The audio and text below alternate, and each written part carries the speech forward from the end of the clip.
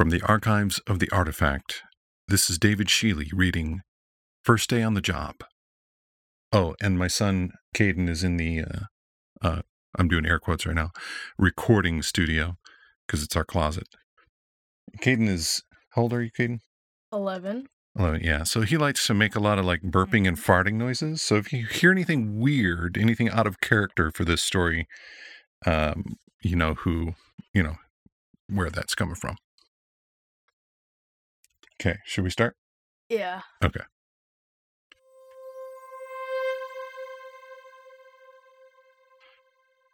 Colin pulled his car into the Elevate Corp parking garage. His designated parking spot was 12 levels down in the underground facility, so he began the slow descent, preferring to keep his vehicle in neutral most of the way, allowing gravity to do the work. He watched as beam after beam of concrete passed mere inches over the top of his car as he went deeper and deeper into the structure. Today was Colin's first day on the job with Elevate Corp. Well, the first real day. He had gone through a weekend-long training course to prepare for today, his first day going solo. He queued up for the elevator that would take him to the sub-level 4, the level where his department called home. The filled-to-capacity elevator car was mostly silent this morning during the brief ride. The young lady standing in front of Colin wore a backpack that pressed uncomfortably into his gut. On sub-level 4, Colin followed the colored lines on the wall that led to the locker room. The lockers were small, only about 30 centimeters wide and 90 centimeters tall, and they were stacked 2 lockers high. His locker was number 3087, an upper locker. No one else seemed to be in the large locker room. He supposed that was one of the benefits of his day starting so early in the morning. It was only 4:30 in the morning. His launch time was promptly at 5 a.m. Due to the nature of his work environment, he was highly motivated to be early for his shift. If he were late, he would be left behind.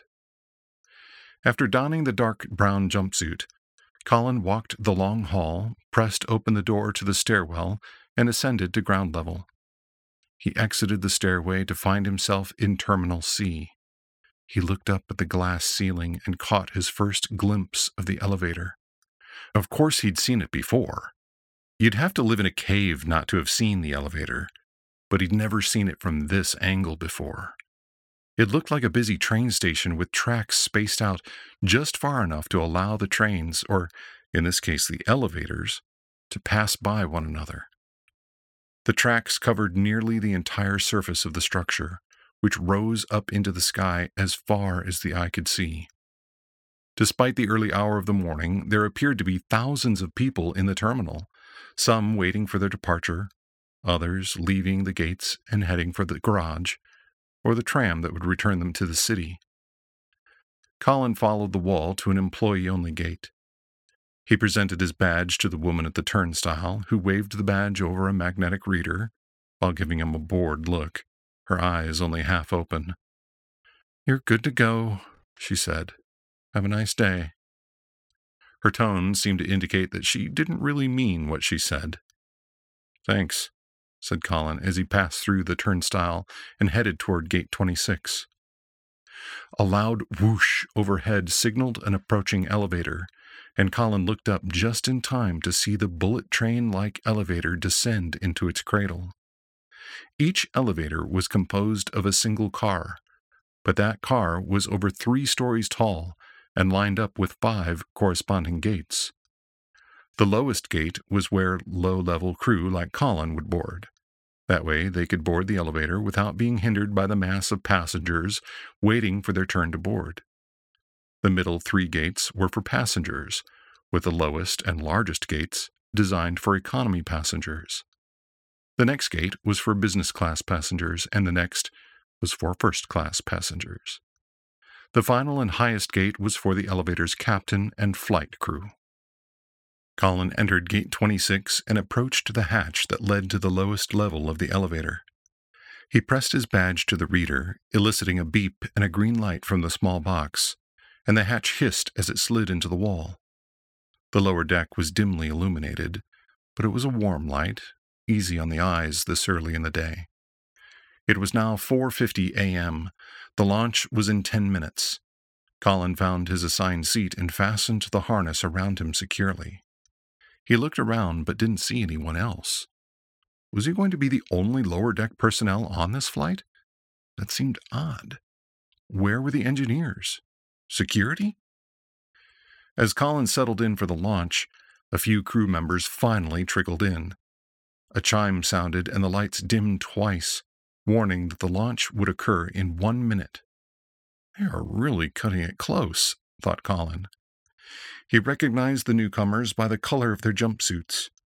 Gray for security, red for engineering. Colin's jumpsuit was brown, designating him as part of the utility maintenance crew. Colin pulled on the straps of his harness, tightening them once more. His training had been in a classroom in a simulator, so this was his first time riding the elevator, so his nerves were a bit on edge. He leaned his head back and took a deep breath. A young woman in a red jumpsuit harnessed herself into the seat next to him. "First flight?" she asked. "Yeah," Colin replied. "I'm Sam," she said, reaching out a hand. He accepted her hand and said, "It's nice to meet you, Sam. I'm Colin." "There's nothing to worry about, Colin. You'll hardly feel a thing. After the first 15 minutes or so, that is. You'll feel like you weigh 200 kilograms for the first leg of the trip, but once we reach microgravity, we'll stop accelerating, and you'll be nearly weightless," Sam explained. "Thanks," said Colin. Colin hadn't been sure about taking this job with Elevate Corp at first. He really wanted to be an engineer, but the Elevate rep explained that the training program was currently at capacity, but she would put his name on the 18-month waiting list. He couldn't wait 18 months. He needed a job now.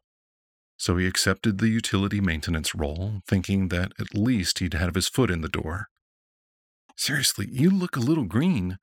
Do you need an anti-nausea patch? I have an extra you can have," said Sam. Colin couldn't help but notice the absence of a ring on Sam's finger.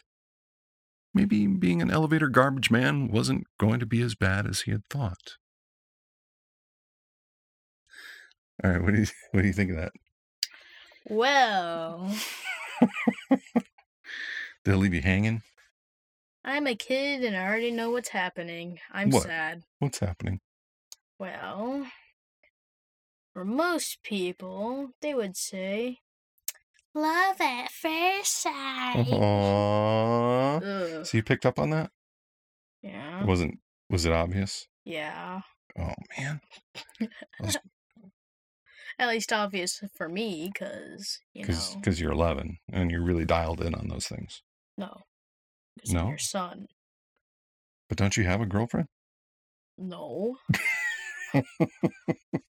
Should I cut that part out?